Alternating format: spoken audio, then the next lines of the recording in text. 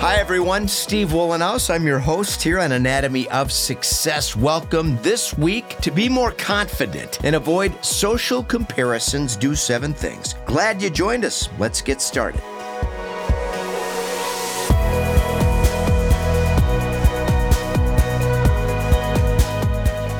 Again, this is Anatomy of Success, and I'm your host, Steve Wollenhaus. Glad you found us. If you're here for the first time, if you've been here before and enjoy what we're doing, welcome back, and I'm glad that it's resonating. Now, if you would please subscribe to the podcast. We always appreciate ratings and reviews, and then you can head over to weatherology.com. That's my company page. You'll find me under About Us at the top of that page, links to LinkedIn, Facebook, Instagram, and then doing some things now on YouTube as well as on TikTok. Now, you can also grab the free Weatherology mobile app, and I hope you take advantage of that. And again, we're grateful that you continue to find some value in what we're doing here. You know, in a world where the impression of success and instant comparisons are ubiquitous, it's important to resist the temptation to make those social comparisons. Young people are especially vulnerable, and the research very alarming, in my opinion. Depression is up 20% among young girls between the ages of 10 and 16, and the numbers of boys aren't much lower than that are feeling depression. Gen Z, as they're affectionately called, are the first generation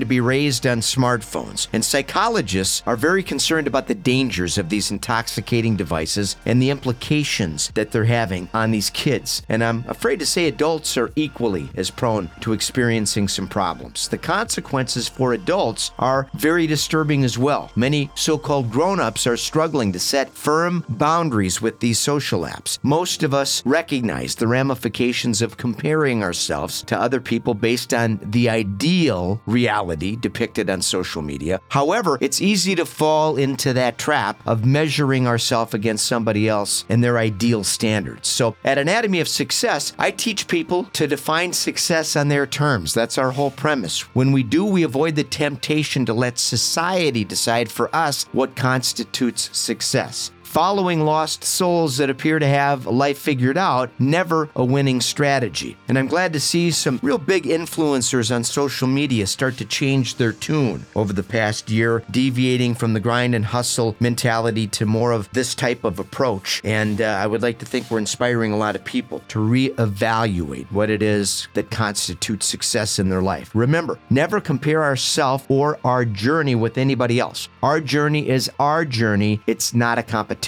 So, to be more confident and avoid social comparisons, let's do 7 things.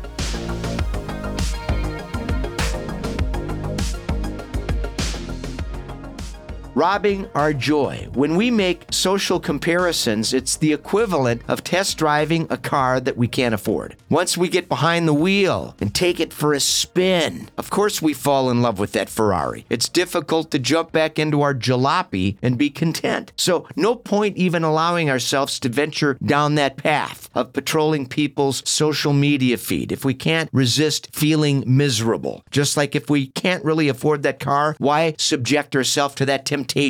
Let's find people that inspire us with humility and genuine success. That's called upward social comparisons. And avoid following people in love with the idea of success who have little evidence of its existence in their personal and professional life. We need to guard ourselves against the thieves that attempt to steal our joy. And trust me, they're all over social media. I've been active on social media for 4 years, especially on LinkedIn, and I can tell you the vast majority of people that are supposedly influencers, struggling through life, barely make a living, can barely get off the couch every day to motivate themselves to create content. When they do create content, it's always engineered in the spirit of criticizing people for what they do on the platform and how can anybody be that happy all the time. Let me tell you, you can be happy the vast majority of the time if you choose to be, and then create a life consistent with making that become a reality. People that are lamenting constantly and dumping their trauma in the form of generating emotional likes and engagement, they clearly haven't healed. It's a form of social media therapy. So let's stay focused on our journey and concentrate on not letting anybody rob our joy.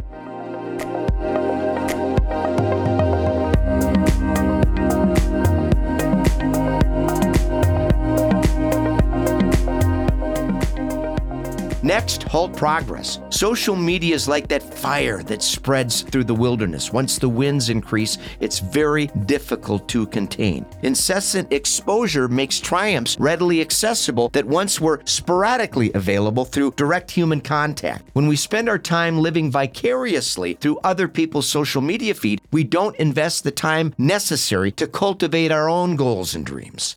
Change is personal. Each of us has a specific body type, and improving that physique is an individual journey that requires appreciating our unique challenges. It's okay to be inspired by people that have achieved remarkable success, but resist comparing our progress to anybody else's progress. Setting realistic long-term goals, that's the key to making measurable progress. And remember, change is highly personal.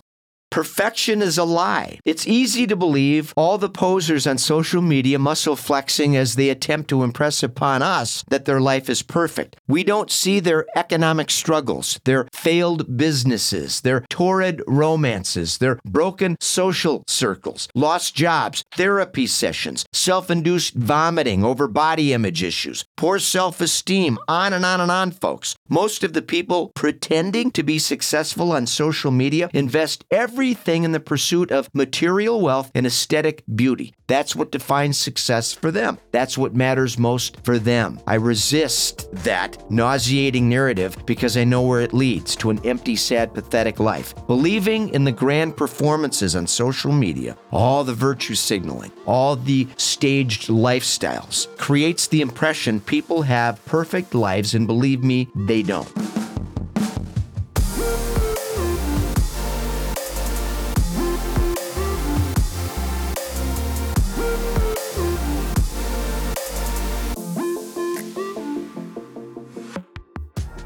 Next, there's always somebody better. So here's a fact of life that may be difficult to swallow. There's always going to be somebody richer than us, better looking than us, more successful than us, more physically attractive than us, more superior perhaps in certain areas of our life than us. Once we accept that reality, we focus on running our own race, do great work, and resist trying to keep up with everybody else's arbitrary ideas of what success should entail. That never has a satisfactory conclusion when we follow in the footsteps of somebody we believe has their act together. Remember, there's always somebody better. Done is better than perfect. So let's ditch the perfection and let's focus on running our own long-term race. Next, seek connection. Limiting time on social media is very important, but how we use social media is equally as important. Psychologists at the University of North Carolina suggest we actively get involved in social media by orchestrating meaningful interaction. Instead of passively scrolling through our feed, send private messages with people that you're interested in connecting with for the right reasons. Share experiences. Seek genuine emotional connection. The ultimate objective is to take those relationships offline and cultivate deeper connections. I've met some of my best friends today on LinkedIn. Greg Brenner, one of my best buddies, met him on LinkedIn 4 years ago, and he and I have developed a very close personal friendship. Best friend. That's what we did. Started engaging with one another's content. Next thing you know, sends a DM. Hey, love your stuff. Likewise, how you doing? Let's schedule a call. And the rest is history. We talk every day now. Finally, the appropriate motivation. Most people get trapped making downward comparisons on social media. We alluded to the upward social comparisons earlier. Let me elaborate on that. They entertain negative conclusions about somebody with what they believe to be superior attributes, which they also believe oftentimes are unattainable. All the energy is depleting, and it creates this plethora of unpleasant feelings. Instead, use people that have accomplished great things as a source of upward comparison. Let that motivate us to strive for excellence and eliminate the negative feelings associated with making comparisons that are more downward in nature.